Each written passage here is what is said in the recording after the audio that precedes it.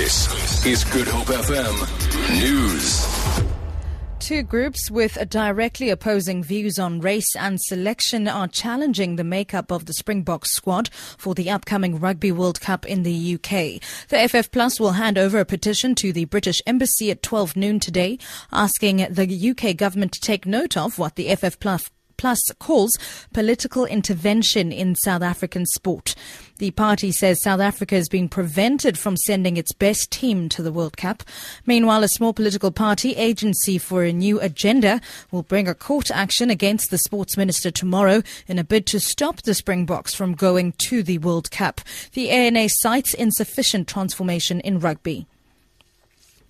10 men facing charges of public violence after the vandalism of buses in the Southern Cape are expected to apply for bail in the George Magistrates Court today. 4 Go George buses were set alight and 2 others damaged in protest by minibus taxi operators opposed to the new service earlier this month. Council infrastructure and property were also damaged. The cost of the damage is estimated to be at 15 million rand. Police also confiscated 22 taxis.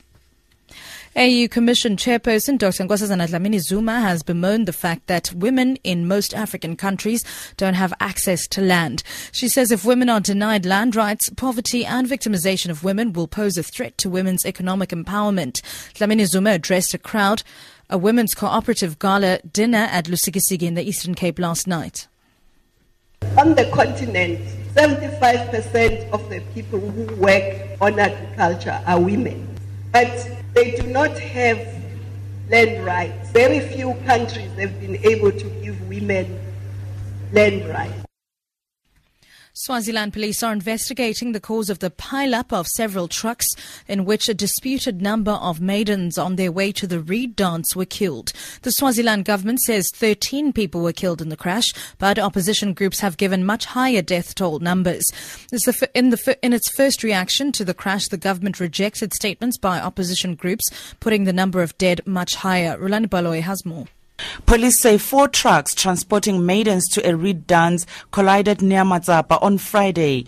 Police Inspector Pindile Vilakati says 81 people were admitted to hospital, but most of them have since been discharged. Rulani Baloy, SABC News.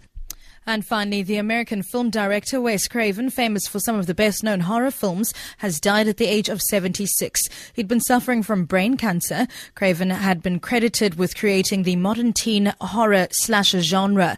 Peter Bowles reports from Los Angeles. Wes Craven's iconic Freddy Krueger character terrified audiences in A Nightmare on Elm Street in 1984. The film, which Craven wrote and directed, went on to be a hugely popular and lucrative franchise. The Scream series, which spoofed the teenage horror genre, was also a box office sensation. Wes Craven was equally at home away from horror, directing Meryl Streep in Music of the Heart. In recent years, he'd been working in television, including a new Scream series for MTV. For Good Hope FM News, I'm Sibs Matiela.